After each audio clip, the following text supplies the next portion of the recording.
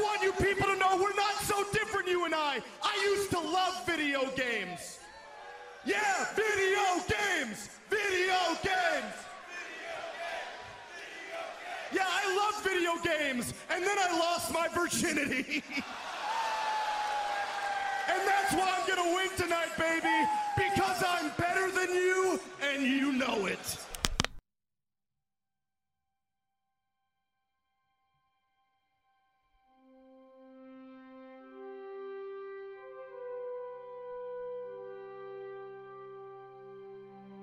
Hello, my fictional friends. For the past 2 years, the wrestling community has been frightened, terrified, and slandered by a man simply dubbed Maxwell Jacob Friedman.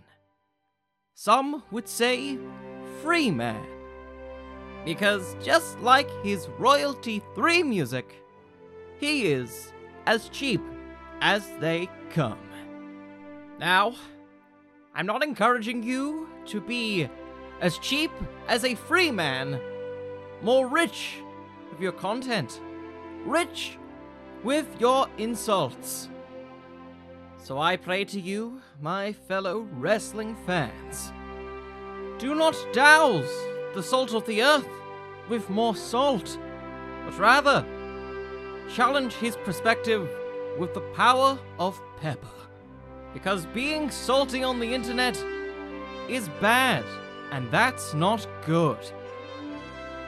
So from this point forward, I implore you, I encourage you to spread the word through memes. Because our memes are the friendliest memes. They are the best memes. Likewise, send it on your Facebooks, your Twitters, your Instagrams, your OkCupid.coms. Meme makers, get to work. Perhaps even more than that, we get ourselves our own specific wrestling signs. Don't explain it. Don't tell your friends. Don't tell your friendliest friends. Just do it with no context, and eventually, the world will catch on. My final decree, my final thoughts of encouragement to stop further salt of the earth, Maxwell Jacob Friedman, is that we kill him with kindness. Yes, the thing that the wrestling community is afraid of doing on any form of social media, killing people with kindness. My name is Connor Cooper, and I approve of this message. Okay. Hopefully that message sticks. Oh, a text. Man, wonder who sent... I'm better than you, and you know it. Damn it! Curse you, MJF!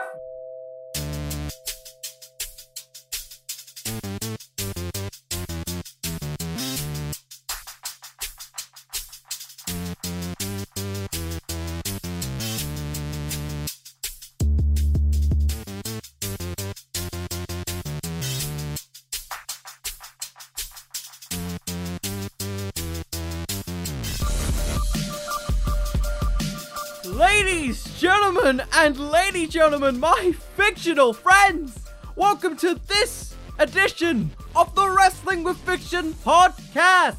The podcast where I pitch to you wrestling storylines from the good to the bad to the damn right insane. My name is Connor, and I've really got my work cut out for me this week. Yes. Thank God for royalty-free music, right? It makes this podcast possible, and it makes MJF's entire career possible, because, I'm pretty sure he's used this theme song throughout all his promotions in MLW, AEW, various other indie promotions. It's worked quite well.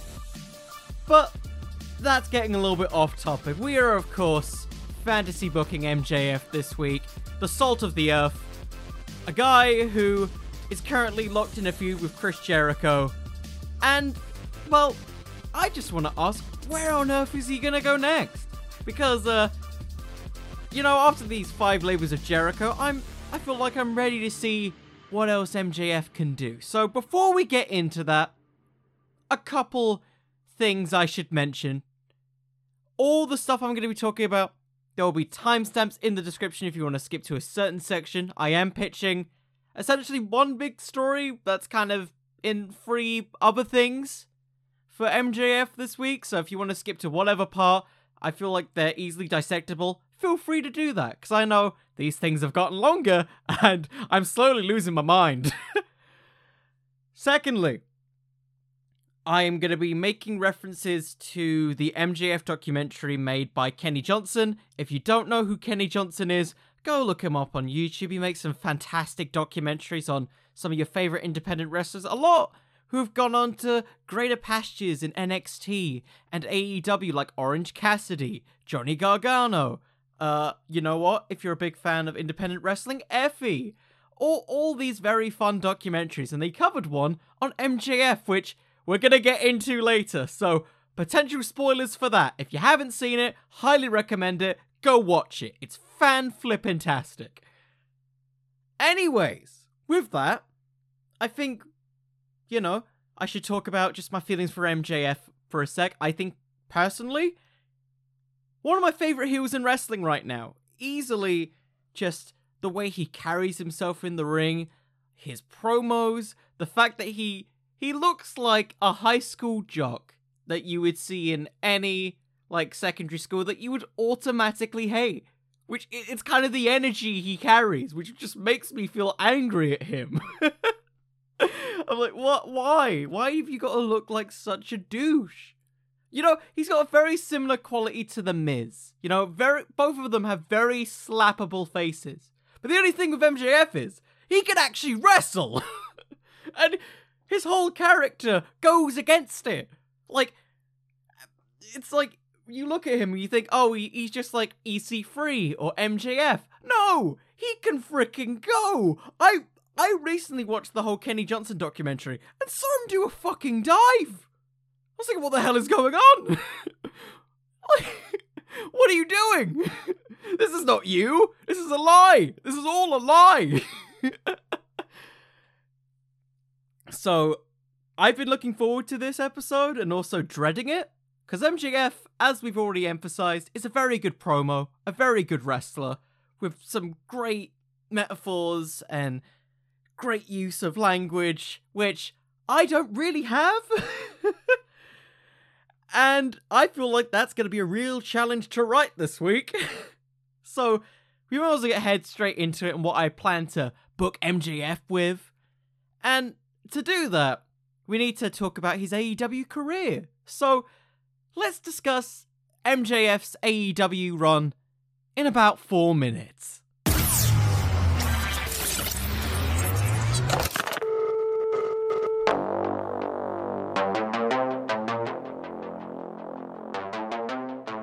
Okay, so, making an appearance initially at the All In pay-per-view in September 2018, MJF would eventually be signed to All Elite Wrestling in January 2019.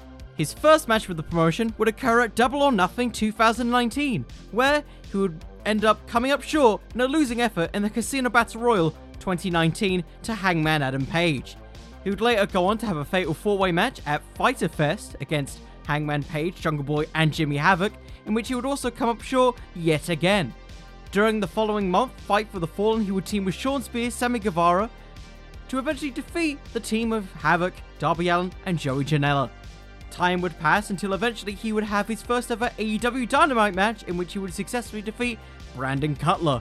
He would become heavily involved in the Cody Rhodes vs Inner Circle storyline as Cody Rhodes challenged for the World Heavyweight Championship. During this period, Cody Rhodes risked the idea of him potentially never challenging for the AEW World title again if he lost to Chris Jericho. This would occur at the Full Gear pay-per-view, in which MJF would throw in the towel for Cody Rhodes. At this point, MJF would finally turn heel on Cody.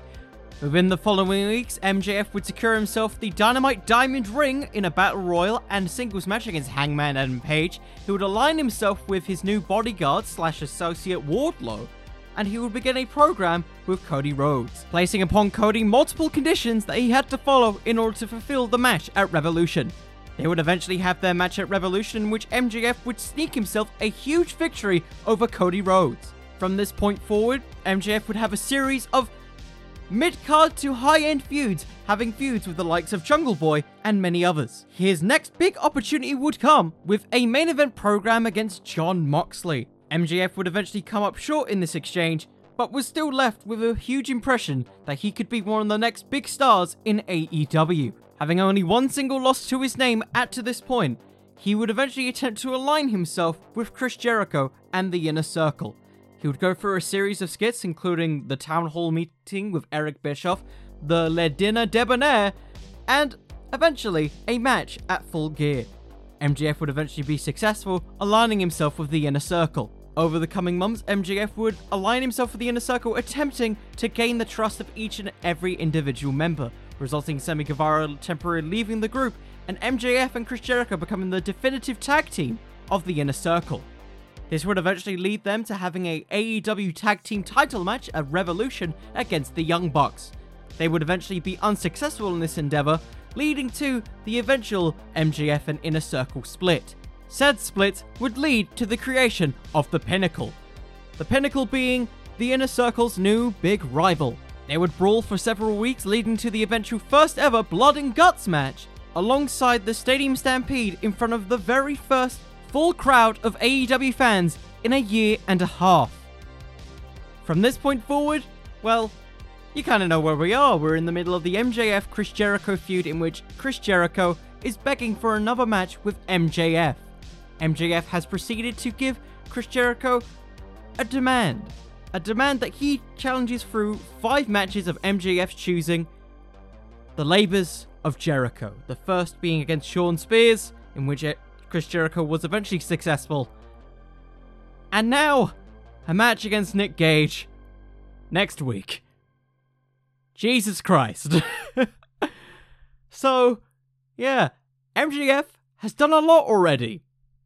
He's been in some very high-profile matches. They've really given the ball to MJF in a lot of scenarios, putting him in feuds with essentially the face of AEW in Cody Rhodes, a main event program with Jon Moxley in which he more than enough proved himself. And now they've had him in a program with MJF. He's not in a program with himself, though I think he would want to be in a program with himself.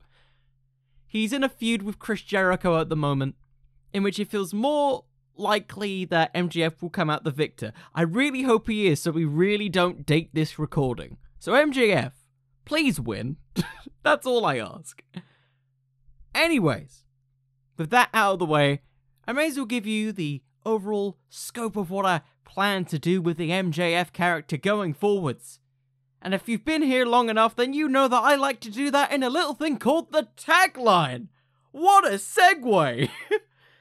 The tagline is basically my summary of what I want to do with the wrestler of the week. Think of it like a 30-word summary that you would see on Netflix, Crunchyroll, like how WWE is going to have a show on Crunchyroll. I don't know why, I don't know how, but for some reason they have it, and I am never going to forget this, and this has now become a regular thing. Anyways, the tagline is going to begin very soon, so I need to ask myself, the editor of this podcast, to cue the music, future me!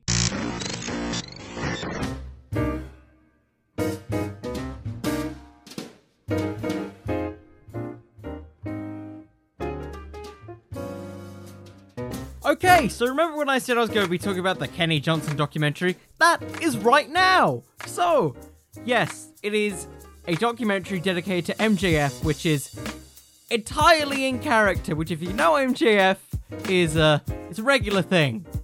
But one of the more interesting things about this documentary is how they show a more, I want to describe it as sociopathic or psychotic side of MJF, which isn't really shown that much in AEW. Like, they talked about his history as being a football player and how that didn't work and how there was a lot of contradictions to that.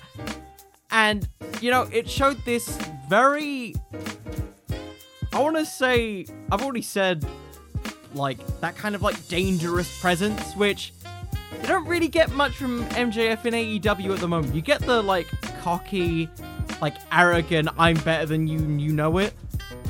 But I'm curious if we can bring out the under-the-surface elements of MJF. You know, the more angry, psychotic elements that I think could really add more depth to the MJF character that is already there. Because we know he can pull it off, he's a fantastic promo. Which is why my tagline for this week is expected to change the world.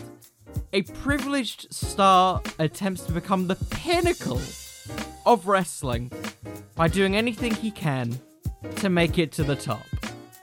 Because that summarizes MJF's entire AEW run. He's a person who's put so much weight on him being the best in the world that it's drove him to lengths that many wouldn't really dare to go to. Many that, could be more deplorable than Chris Jericho is today. Some that were more, aggressive and egregious than the days of CM Punk in WWE.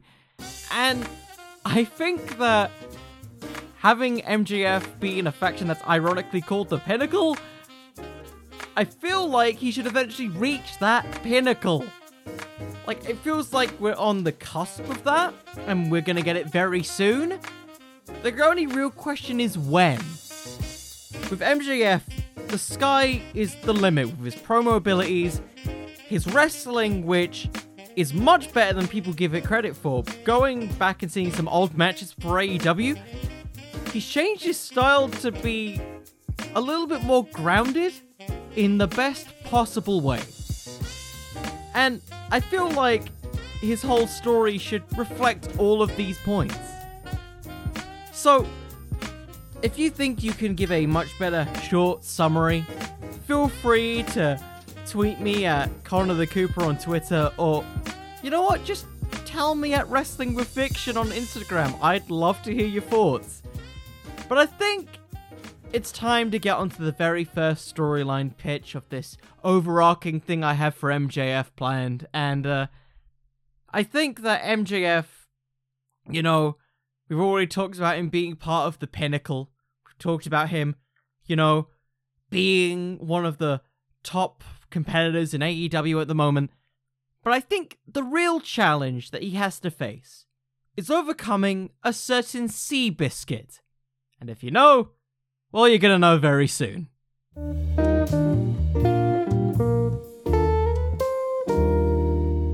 Right, so a couple prerequisites before we get into this. At the time of this recording, as it's already been alluded to, Fight for the Fallen has not happened yet. So I'm going under the assumption of a couple things. One, Hangman Page does get his shot against Kenny Omega at All Out. And that MJF beats Chris Jericho in this feud. So, moving on from that, let's head straight into this. So, our story begins at, essentially, the first episode of Dynamite post All Out. At the time, Hangman Page has successfully won the AEW Championship from Mr. Kenneth Omega. Hangman is out there, congratulating with the fans, celebrating with all of them. Essentially just, doing the big world title celebration that we always see when a big star wins the world title. Yay, yay, yay, they did the thing! And, well, Hangman Page pretty much just raises a glass to everyone. He says thank you to everyone for believing in me, believing in what I could do, even when I couldn't really believe in myself. And I feel like I couldn't have this celebration without the people who have been the most supportive of me throughout this entire ordeal. And he asked the Dark Order to come out and celebrate with him. And, he holds his glass up. We hear the Dark Order music. They are here. They are watching.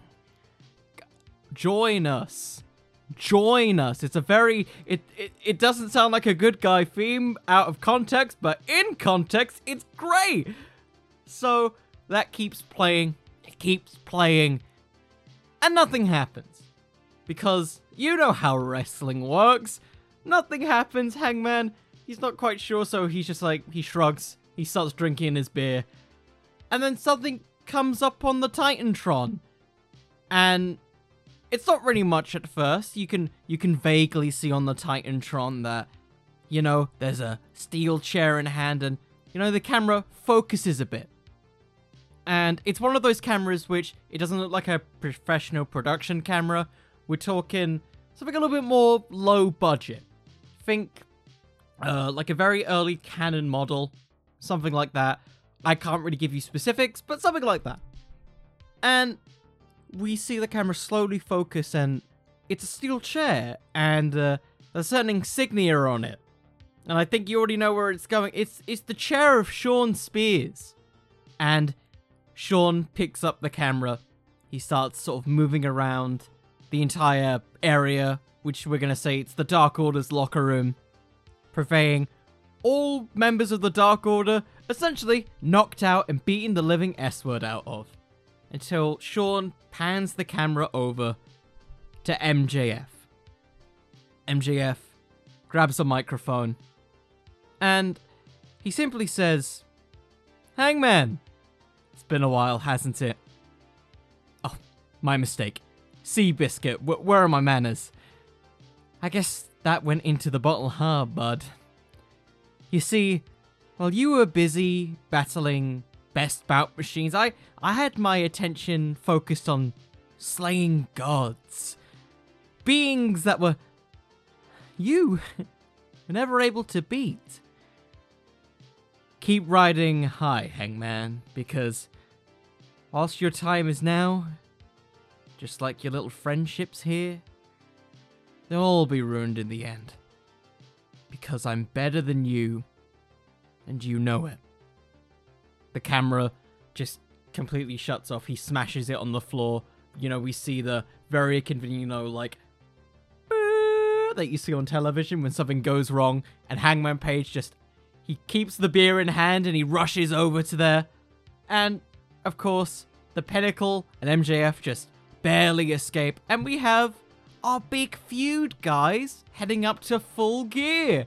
It is MJF versus Hangman Adam Page for the AEW World Heavyweight Championship. MJF makes a claim that because he has beaten Hangman multiple times, and he has also beaten Chris Jericho, a guy that Hangman was never able to beat in his entire AEW career, that he deserves an AEW World title match.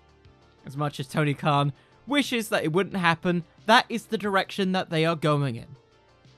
So, from this point forward, all of the Dark Order want their hands on MJF. Hangman Page, of course, he's fine with it. He's essentially just sort of agreeing with what they're all doing. And from week to week up until the build of this pay-per-view, we have Hangman against Pinnacle members. MJF versus Dark Order members seems pretty normal, right? Well, except a couple things. Every time that MJF beats a member of the Dark Order, we're going to say the first is 5, you know, he starts assaulting them. He does all of this. He specifically targets the arms of each of the members of the Dark Order. And he grabs a steel chair along with Shawn Spears and he takes them out. One by one, members of the Dark Order are essentially being injured to a point where they are no longer in these shots and backstage segments with the group. And the Evil Uno keeps on mentioning how from week to week members are dropping like flies because of the Pinnacle. And a key detail to this is that Hangman Page is never attacked by MJF or the group. This will be important later. So, this eventually builds until we get a 6-man tag team match. Hangman Page, along with Silver and Reynolds, against MJF and FTR. Hangman, Reynolds, and Silver all eventually pick up the win thanks to a buckshot lariat combination that they have with the Dark Order, pinning Dax Harwood. And during this, they're celebrating, they're doing their things, they're all sharing their, I guess sometimes they call it Page-Wisers, I don't know why, but that is a thing that they do. So, they share their Page-Wisers, they're drinking in the ring, And of course, that celebration is quickly interrupted by Shawn Spears. During this point, Hangman is essentially knocked down by Shawn, but not really much really. The Pinnacle is fully focused on taking out Silver and Reynolds. And Hangman tries to help, but Dax and Wheeler essentially restrain Hangman. They don't attack him, they restrain him.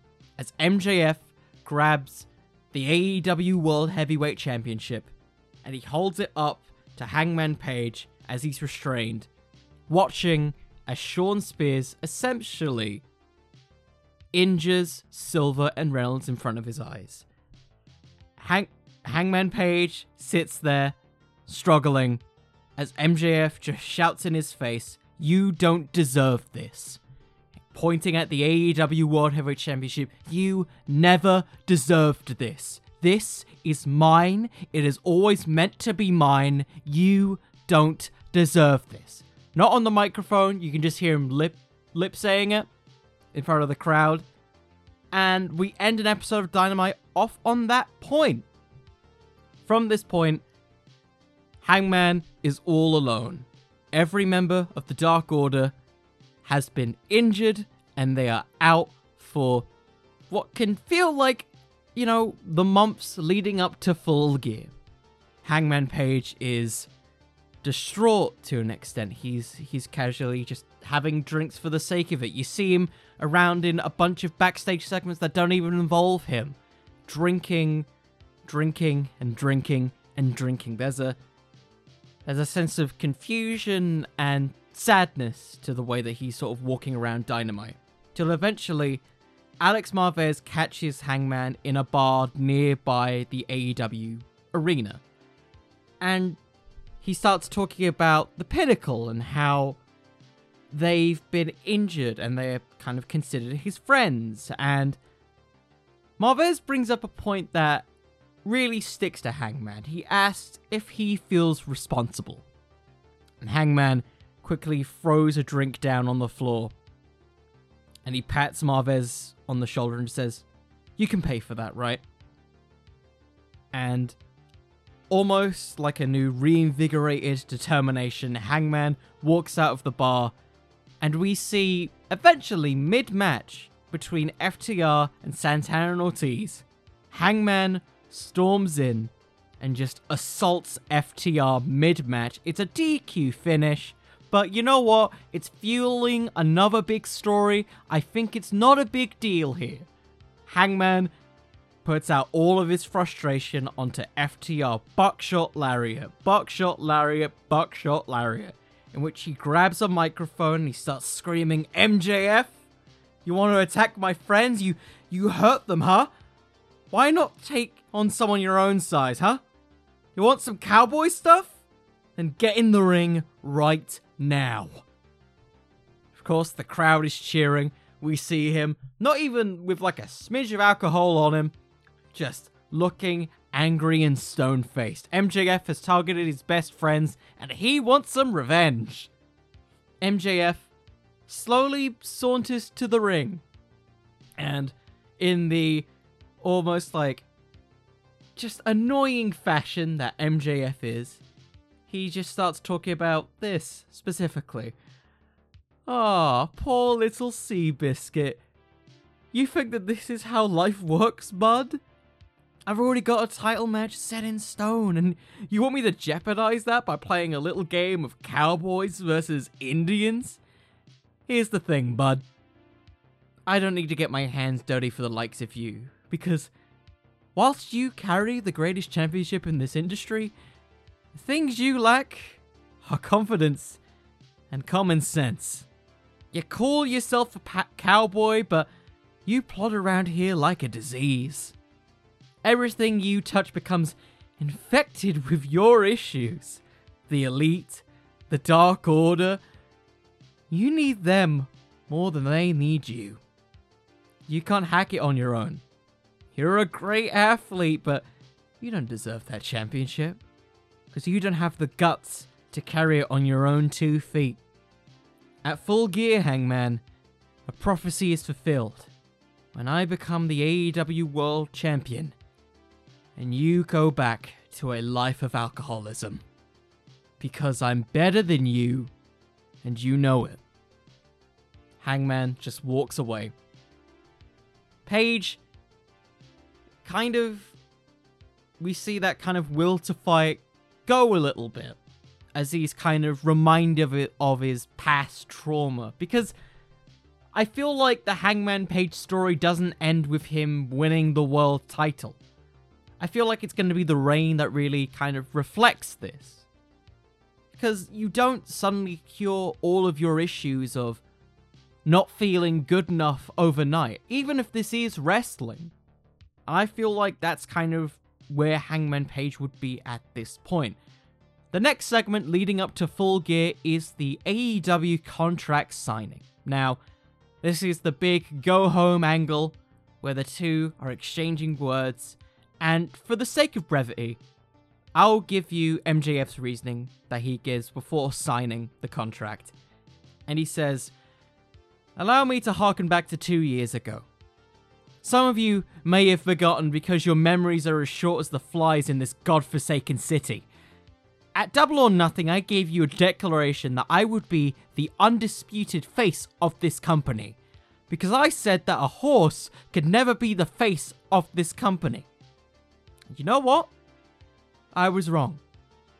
Because Seabiscuit over here, there is no denying that he earned his World Heavyweight Championship against Kenny Omega. There's no question.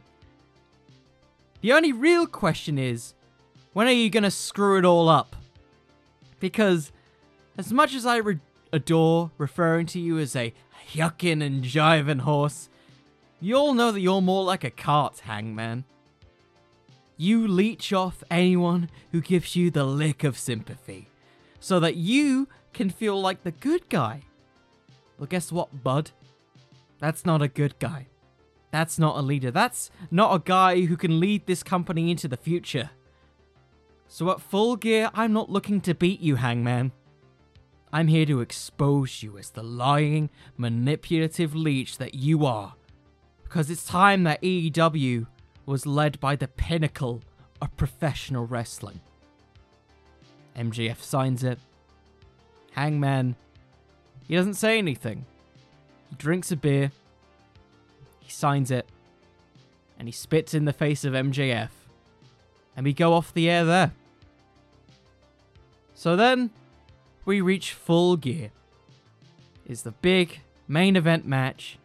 Hangman Page versus MJF. The match that has been built technically since Double or Nothing 2019, when those two were the very first people to lock their eyes on the AEW World Heavyweight Championship.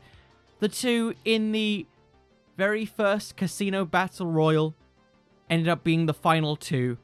The first two to truly give the two main event players of that show a run for their money, Kenny Omega and Chris Jericho, now find themselves at Full Gear, a pay-per-view named after Hangman Page's weight loss at Being the Elite. In the main event for the AEW World Heavyweight Championship, the match goes how you'd imagine it, a great competitive match back and forth, a lot of shenanigans like a eventual big referee spot in which the Dark Order, returning from injury, fight off the Pinnacle, leading to the finish being one that harkens back to MJF versus Hangman Page for the Dynamite Diamond Ring, where Hangman Page goes for the Buckshot Lariat, in which MJF is slid his Dynamite Diamond Ring and punches Hangman Page right in the jaw, knocking him out, as MJF crawls to the cover, Excalibur shouting, "Not this way, not this way, not after everything Hangman has been through."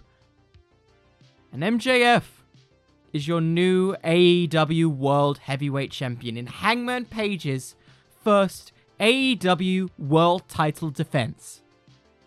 Now, some of you might be saying, "Connor, why are you having Hangman lose the belt without even having a single title defense?" Well, because I feel like the story of Hangman hasn't fully concluded with the world title, and that his whole arc is about finding confidence in himself and not just fully through his friends.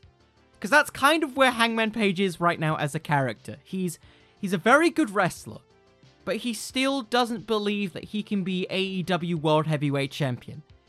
And from my own personal experience and people who I've met, there have been stories about people who, you know, have these friends who believe in them, but they don't quite fully have the belief in themselves just yet. And I think that's the story of Hangman Page that you can build off of several months into the future, where you can eventually have him come back and potentially win the championship in the future. And I think for right now, MJF is more than ready to win a world title.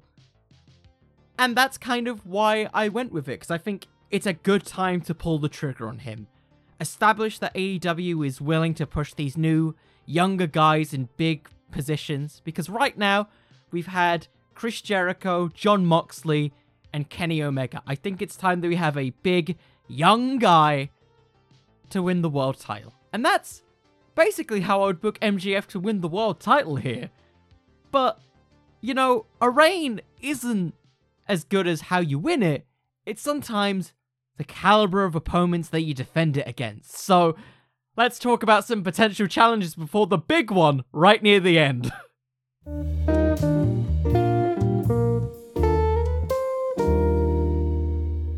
Right, usually I would have just like one big storyline for the next part here, but I kind of feel like, you know, to fully solidify MJF's reign, we're going to quickly do a bit of a lightning round of opponents that MJF, I feel, could face during this period. So, post Full Gear, MJF comes out, he cuts a promo, simply declaring himself as the greatest AEW champion in the company's history, the youngest AEW champion ever, and alongside the Pinnacle, he is no longer the youngest and fastest rising star. He is the star of this company. There is nobody who lives and breathes black, white, and gold like MJF. So, if anyone dares to challenge him in a match, specifically tonight in Alabama, then please come out now. Of course, MJF is laughing along with the rest of the Pinnacle. And, who comes out to challenge MJF for what could jokingly be an AEW World title match? It's Fuego del Sol! Now, I know people are going to say, Connor, Fuego's not signed. He's not in the company. He isn't there. Yes, but you know what I love? I love those world title matches like Taka Michinoku versus Triple H. Neville versus Seth Rollins, the guy who you don't believe will win, but will have a shot at the belt anyway. So this is a official title defense for MJF. It's Fuego versus MJF for the AEW World Heavyweight Championship. Of course, the Pinnacle's at ringside. Fuego is, of course, the underdog. MJF grabs the microphone, starts cutting a promo as he's wrestling Fuego. And, you know, Fuego does get in a little bit of offense in here. And you hear, like, JR saying, "Go make yourself famous, kid. You can do this, Fuego." Wherever the Fuego is. And Tony Schiavone saying, if he wins this, he could win a contract here. Because he's always been on Dark and Elevation. And just based off of Elevation this week. What a pop for Fuego. Holy crap. So this is all happening. It's in Fuego's hometown. You hear people chant, Fuego, Fuego, Fuego.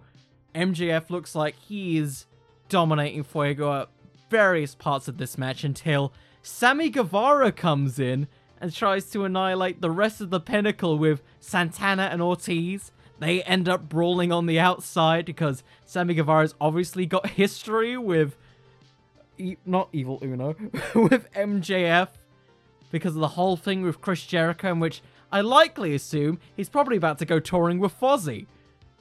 That is all unfolding, distracting MJF, leading to a Tornado DDT, baby!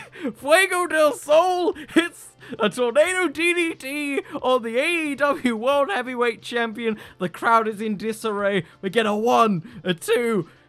Oh, so close to a 3, but it isn't quite there. MJF kicks out. Barely, I might add, to a Tornado DDT. The crowd is erupting, chanting, Fuego, Fuego, Fuego, Fuego.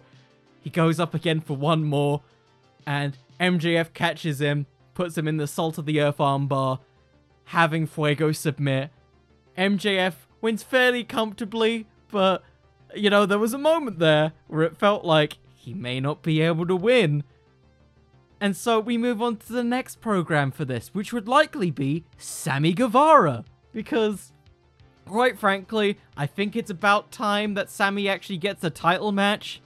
You know, a singles championship match. Because you've had this whole thing with Sammy very early on this year, with the whole Inner Circle stuff between them, where he was promising that he would eventually become a champion in AEW. And after, I might add, a fantastic main event with MJF at the final Daily's Place thing before they went touring again. I feel like it's only right that you get a main event world title match out of it.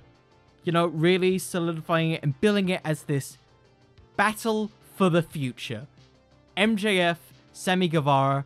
Sammy Guevara is going into this having known that, you know, Chris Jericho is now out because of him. The Inner Circle is more divided than ever. He's going in just for all the revenge that he wants to give on MJF. MJF, he doesn't really take notice of Sammy. As, like, in his old promo, he claims that he's the future, MJF is the now. That's kind of the direction that we're going in, building up to this special episode of Dynamite. We're gonna call it the... Ooh, I wanna make it an all champions thing. Kind of like Night of Champions, but a different name. Dynamite, AEW Dynamite, the Champions Challenge? I don't know. We're gonna go with the Champions Challenge for now, because I can't think of a name on the spot. So, they have another very good match, which, you know, MJF barely manages to pull out the win. And it's in that cheating way, which you hate, but to be fair, it was a fantastic match. It felt like, in my mind, this would be a Sammy Guevara coming out party in which MJF would lead the ring, essentially doing the Inner Circle taunt to mock him and say the Inner Circle is dead. And we get that very nice, like, wholesome standing ovation for Sammy after working so hard. And then Dynamite would end there.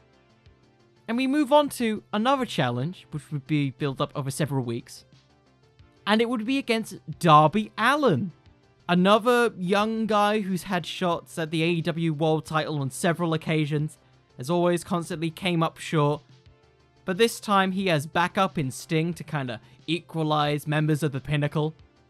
And we kind of have this match between MJF and Darby Allin that is a hardcore match, which is specifically designed to bring out the, as mentioned before, psychotic nature of MJF, which I feel you could bring out thanks to little references in the Kenny Johnson documentary. So I'm about to give some major spoilers here for a bit, because I've wrote down a specific quote that he tells a story of in the documentary right near the end.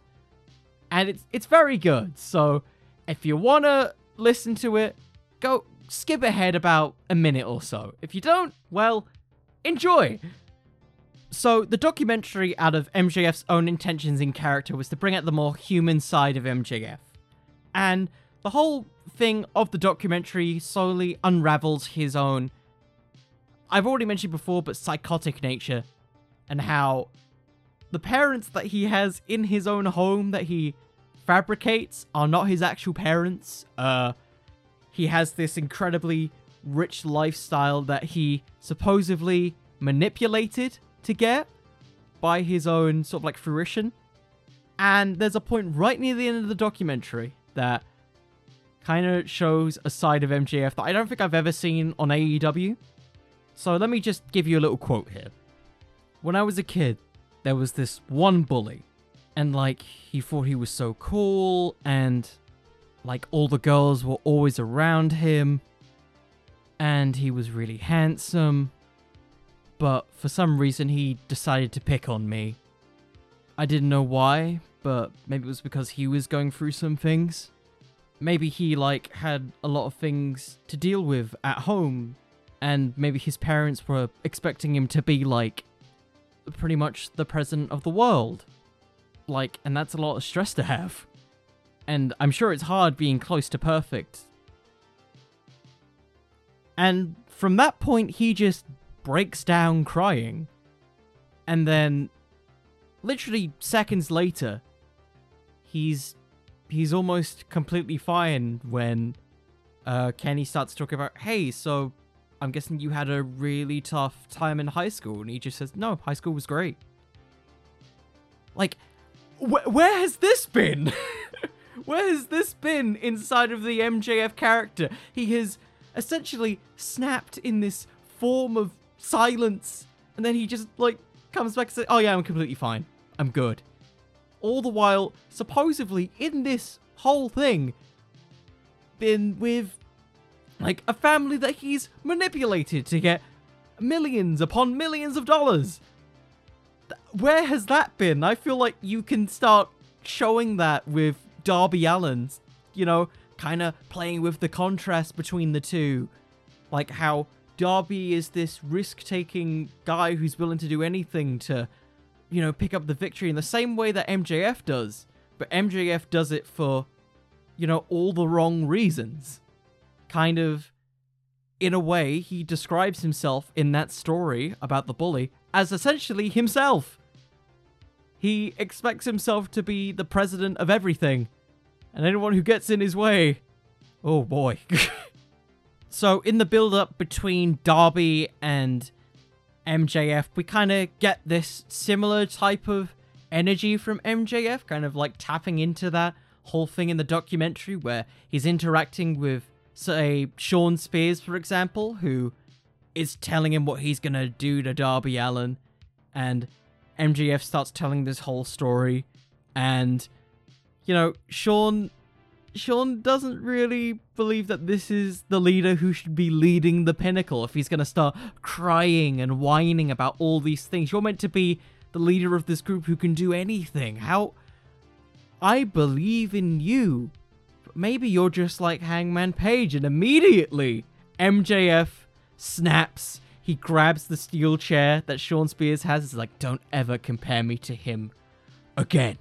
Don't compare me to Darby. Don't compare me to all these other young schmucks who keeps on trying to come up in this business. But I am holding this belt forever. Remember who brought you into the Pinnacle. Remember who made the decision to keep you in this locker room.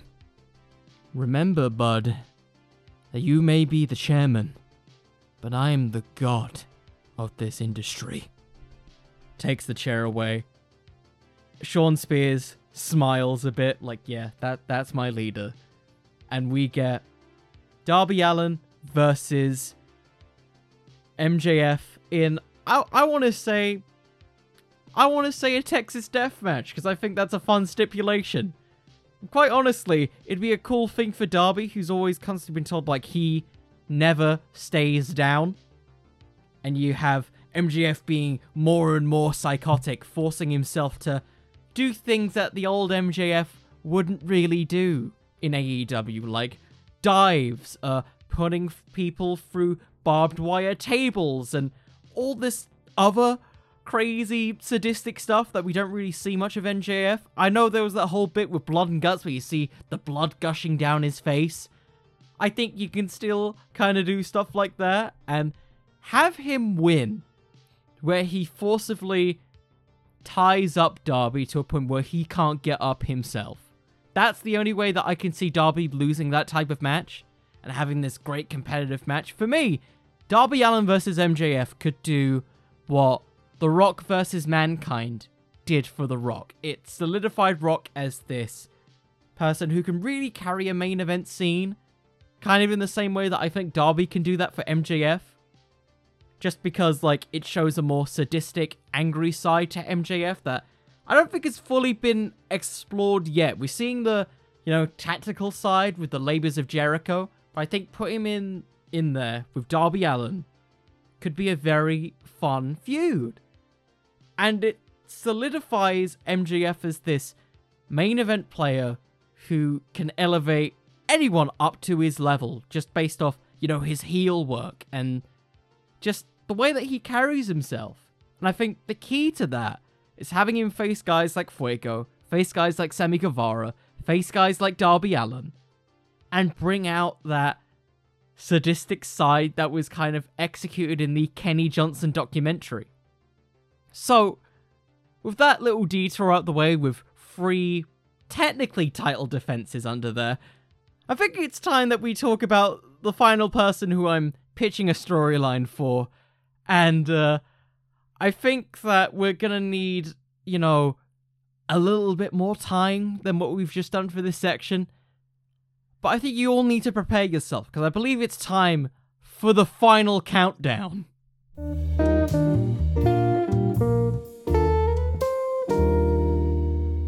Right, so a quick recap of everything that's happened so far. So we've had MJF become the AEW World Heavyweight Champion, and we've essentially had him and the Pinnacle run wild on AEW for several months, defeating the likes of Fuego, Sammy Guevara, Darby Allin, and others. So, by this point, the Pinnacle is riding high. MJF has essentially declared himself as the greatest wrestler alive, because in his mind, bleeding the black, white, and gold, he truly is the greatest wrestler to ever live. He continues to ramble on to these white trash hicks that there is nobody on God's green earth who can out-wrestle Maxwell Jacob Friedman.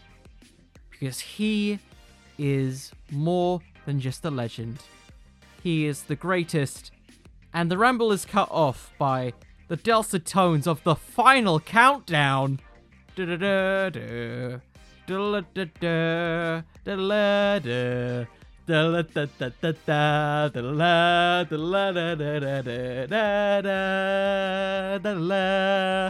I'm doing that because of copyright. It's Daniel Bryan, Bryan Danielson. I said Daniel Bryan, but we're keeping it in. Bryan Danielson, the American Dragon. They have their very first face-off one-on-one in the middle of the ring. And immediately MJF goes for a swing. We get the visual look of Bryan Danielson putting in the LeBell Lock onto MJF. We get the visual pin of MJF tapping out as the Pinnacle rush in, and Bryan Danielson gets a very brief glimpse of holding the AEW World Heavyweight Championship as the rest of the Pinnacle sprint in to rescue their fallen leader. The next week, MJF demands that Tony Khan fires Bryan Danielson, demanding that he is arrested for assaulting the world champion. He says that he is one of the greatest technical wrestlers ever, and to get through to him, he needs to be punished by facing the rest of the Pinnacle. Bryan Danielson, rather than saying no, he says yes to this request. In fact, he adds a stipulation to make it harder on himself. He allows the Pinnacle to be able to use any weapon that they want during their matches. So from week to week, we get Bryan Danielson versus a member of the Pinnacle. Bryan Danielson wins. He faces MJF at the next big pay-per-view, which, if my memory is correct, would be Double or Nothing. And Bryan Danielson, he says that he's doing this because he wants to show that technical wrestling can beat any form of wrestling in the world, and that he is the true greatest wrestler in all of AEW. Because in his mind, he believes that MJF is a fraud, or at the very least, a man who holds back his potential to being one of the greatest wrestlers in the world. So, week to week, we have his matches against Shawn Spears, Dax Harwood, which I think would be a banger of a match, by the way, frickin' Cash Wheeler, all leading up to a final match with Wardlow, which him plus power plus weapons. Very dangerous, but Bryan Danielson manages to overcome it all. On the other side of that, we have MJF having these quote-unquote tune-up matches. Think of them like the matches he had against the likes of Griff Garrison, where he was talking on the microphone and essentially berating them as he wrestled them. So think guys who are in the mid-card who are babyfaces but not too high up for where they feel like they can challenge for the world title. Think of it like those champion eliminator matches. So think guys like Matt Sydal, Joey Janela. Think also specifically, for one of the bigger ones, you can say Jungle Boy, because I think that'd be a very cool rematch, and that could be the one that shows the technical prowess of MJF. So, we get some more exchanges with Daniel Bryan saying that, MJF, look, I don't like you, but I respect your in-ring ability. I think everything that you do inside the ring is crisp. But the minute you start resorting to eye pokes, low blows, you claim that you are the greatest wrestler in the world, but you have no respect for the ring. So at Double or Nothing, MJF, I will force you to respect the career and life of various other wrestlers who I've had the pleasure of wrestling for over the past decade of professional wrestling. Wrestling is my life. There is no alternative. And MJF, I will show you that at Double or Nothing. MJF, he responds to it in the only way that MJF can, with a very long promo, basically stating, in his own words, that it's ironic that I'm being criticized for not wrestling, being a real go-getter like yourself, when a certain somebody's career was destroyed by those means. But if all of you and these inbreds stopped thinking with your genitals instead of your head, you would know that in 2021 I have not been pinned or submitted. Is that not what a good professional wrestler is? Oh, but what about the tactics, right? Because I don't play by the rules all the time. Remind me, Mr. Bella, who holds the gold in this company? It's not you. It's me. Here's something that you don't understand, bud. The only reason that people remember you is because of a cheesy catchphrase and a shirt. People remember me as the fastest and youngest rising star in professional wrestling. So, yes, I'm not a good wrestler, but I am a great wrestler, bud. Because I found the fast track that many before me and past me have never been able to reach. Not even you. Because I am greater than any American Dragon could ever be. I am not a legend, I am the reality. So at Double or Nothing, Bryan, I take my title, and one way or another, I'm gonna break your neck. And that's how we build to Double or Nothing. Very short, very simple. It's who is the better wrestler. Or at least that is Bryan Danielson's mind. It is the philosophy of the face versus the heel of wrestling. Your biggest heel against one of your most organically risen up baby faces over the past decade or so of working in a land of Stamford, Connecticut. And we build to Double or Nothing, the big pay-per-view. Ooh, I don't know why I'm doing this voice, but we're continuing it. Ooh. And I know this is very short, not that long, but we have a fantastic technical match. We start out early with MJF showcasing his cocky elements in the world of professional wrestling, in which he basically does a anything you can do, I can do better. Essentially showing off that he is a lot more athletic than people give him credit for. I've seen him do a freaking tope con hilo. It looks very weird to me. So yes, we get a showcase of that with the story of the match being that MJF is trying to really warm up Daniel Bryan's arm, but at the same time, Daniel Bryan is so technical that he's finding little ways to, injure past injuries that we've seen with MJF in matches. Say, the match with Sammy Guevara with the bad knee, the focus on the head when he was against Cody Rhodes. All these little nagging injuries all built up by all of these past challenges which, regardless of what Excalibur and everyone says, he's been able to fight. And we really put over in this match that MJF is not the type of champion that gives up easily, despite his outward cockiness and his appearance to stuff. He is a tough kid. Something that is really not really showcased by the undertones of him being this loud, larger-than-life heel who essentially seems to hate anyone in and outside the ring.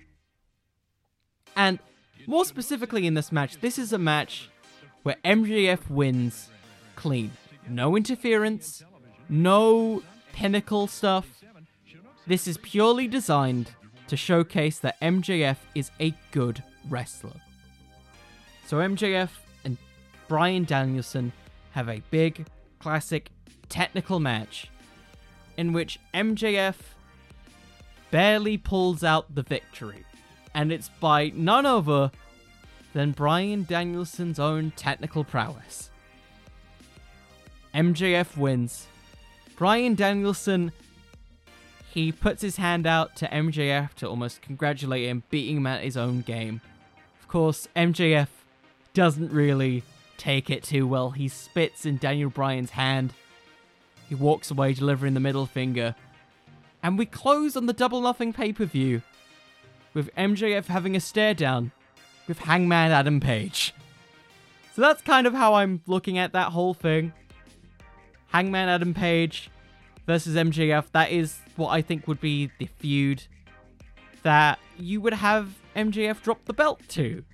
You have that very cool dream specific match against Bryan Danielson and MJF that's all based around wrestling to really solidify MJF as a technical wrestler who's really a once-in-a-lifetime talent, because I feel like that's kind of pulled under the rug a little bit sometimes. Because of how high he is, you expect him to be a lot more tenured in wrestling, but it's not really showcased that.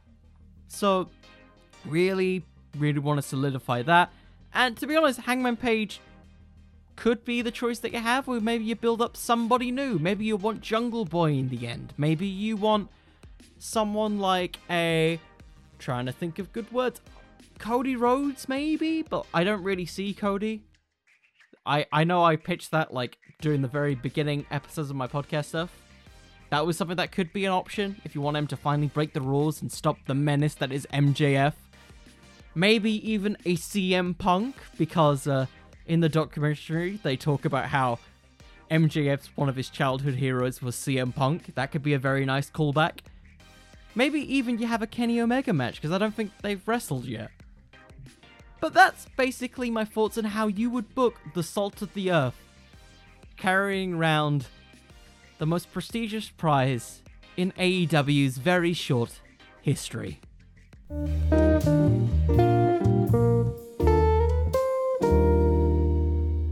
So with that, we have come to the end of this episode. Definitely one of the harder ones I've done. Definitely one of the harder booking ones to do, because MJF is such a well-spoken individual, and that he's been booked so well. I don't want to do too much to tamper with it, so if this felt a little bit distilled, that's probably why. But I had a lot of fun making this. I'm really glad that I ended up watching that Kenny Johnson documentary, because it really got me to really think about MJF's character. So I've used it a bunch before. Highly recommend that you go check it out. I'm going to put it in the description of this whole thing. And with it, if you're sticking around for this, well, guess what's happening next? It's the random segment that I do for wrestlers, which I haven't really done in a bit. It's Fantasy Fumble, everybody! So, if this is your first time listening to this podcast, or you've came here from listening to stuff like Could Link work in the wrestling business, or various other things, Fantasy Fumble is my improvised segment of the week in which, accompanied by some music that makes me panic a lot, I try and make the whole storyline based off the top of my head. And in case you didn't know, I'm now open for submissions! So I want to start building this whole submission process of various people in the community. So if you're a frequent listener, feel free to send me your Fantasy Fumble storyline suggestions for what the heck I have to do and improvise to make. So that can vary from, he has to make a sandwich shop in the middle of a wrestling match to, he just has to win a world title whilst being a supermodel. It could be literally anything. Any storyline scenario that you can think of, you can send to me at Connor the Cooper on Twitter, or on Instagram at Wrestling with Fiction, or even on TikTok at Wrestling with Fiction, which, if you're not following any of those platforms, feel free to follow. Helps me out a ton. So, with that, I think it's time that we get to Fantasy Fumble. I have no idea what I'm doing. God help me, because Fantasy Fumble will begin in 3, 2, 1, fumble! Let the dumpster fire begin! Right, so we all know that MJF has a big new internet coin that you can buy, say a la Bitcoin or all those other online services. Basically, yes, MJF starts investing more and more money into this coin as he's having all these other wrestling matches because, he's rich, he's Maxwell Jacob Friedman, he's free, just like his royalty-free music, and he's doing that. He's getting all the money in, he's getting it there, he's having a wrestling match, and he gets a notification on his phone that he brought to ringside because now that he's been wrestling more frequently, he starts bringing his phone to the ring to check his stocks, check all these things that he's put money into, like his own personal Bitcoin, to see if people will invest. Shocker, everybody, including members of the Pinnacle, sold out that point of the coin. They sold the coin! Which basically means there's hardly anything in the digital wallet. MJF is the only one who has value in that coin, which is now less and less valuable, including hardly any money at all. So MJF finishes this match and he realizes that with this debt that he now has incurred from this new coin, he's essentially homeless. Maxwell Jacob Friedman has become MJH. Maxwell's Jacob and homeless. So yes, MJF is now a couch surfing man, essentially like any other indie wrestler. He has to experience life going through public buses. We get segments of him working a part-time job at a Starbucks, so that he's better than you and you know it, but yet he still doesn't quite get it because his arrogant nature forces him to get fired from every job that he goes to. What a douche! And thus he starts his brand new thing on an episode of Dynamite, the Maxwell Jacob Homeless Foundation, a donation dedicated to making MJF rich again. So he starts doing that. He starts trying to get more people to get into it, and when they don't, he punches them in the face and steals their money. What a douche! So he starts going around think like Reverend Devon, where he used to give in all the money from all the charity stuff that he would get in real life. So, yes, he'd do that. He'd forcibly attack planted fans to get money and get more money to build up his fund. And eventually, it would keep going. He'd keep getting more money because he's rich now. He claims he's better than you and you know it. And eventually, during a spot during a FTR match, he is trying to get more money. It doesn't quite work out well for him because a member of Santana and Ortiz fly out and attack MJF, having him drop countless amounts of money, in which they all steal it. MJF is still poor. And then he gets rich again. Bitcoin can be bad sometimes, folks. Yes, the dangers of Bitcoin. Yes, so that is the official end of this episode. So like I said, if you want to submit, if this is the episode that you come in and you think, oh, this is new, this is fine, this is fresh, maybe this is the episode, you're like, yeah, let's send a submission, why not? So that is the end. Thank you all so much for listening if you got this far. I truly love every single one of you who submits or listens to this stuff. It's always well appreciated. So I'm just going to end with this thing, let it out into the universe. I am trying to reach 2,000 downloads by the end of August, because that is the official month that Wrestling with Fiction reaches the 1 year mark. Yay! We've done it! Somehow, some way. We've reached a year. That's where this is going. So, if you feel so inclined, please consider subscribing to the Wrestling with Fiction podcast. It helps me out a bunch. It helps out any podcast, in fact. It really does help get these episodes out to more people. And if you're on Apple Podcasts or any other podcasting site that allows reviews, consider reviewing, because that does just as much. It helps out more than you can imagine, and it helps people like me and many other people who create podcasts get these out to more and more people. So if you want to do that, that will be greatly appreciated. And as I've said before, feel free to follow me at Instagram at Wrestling with Fiction, on Twitter at Conor the Cooper, and TikTok at Wrestling with Fiction, because that's a thing I have now. And if you want to buy a fancy little t-shirt, like the one in the logo, for example, you can go to redbubble.com/wrestling with F. Why Wrestling with F? Because Wrestling with Fiction was too long and WWF would get me sued. So, with that out of the way, thank you all so much for listening. Your time and your attention is so greatly appreciated. I hope all of you have a lovely day. And remember, everyone, wrestling could always use just a little bit more fiction. See you all. Good night, everybody.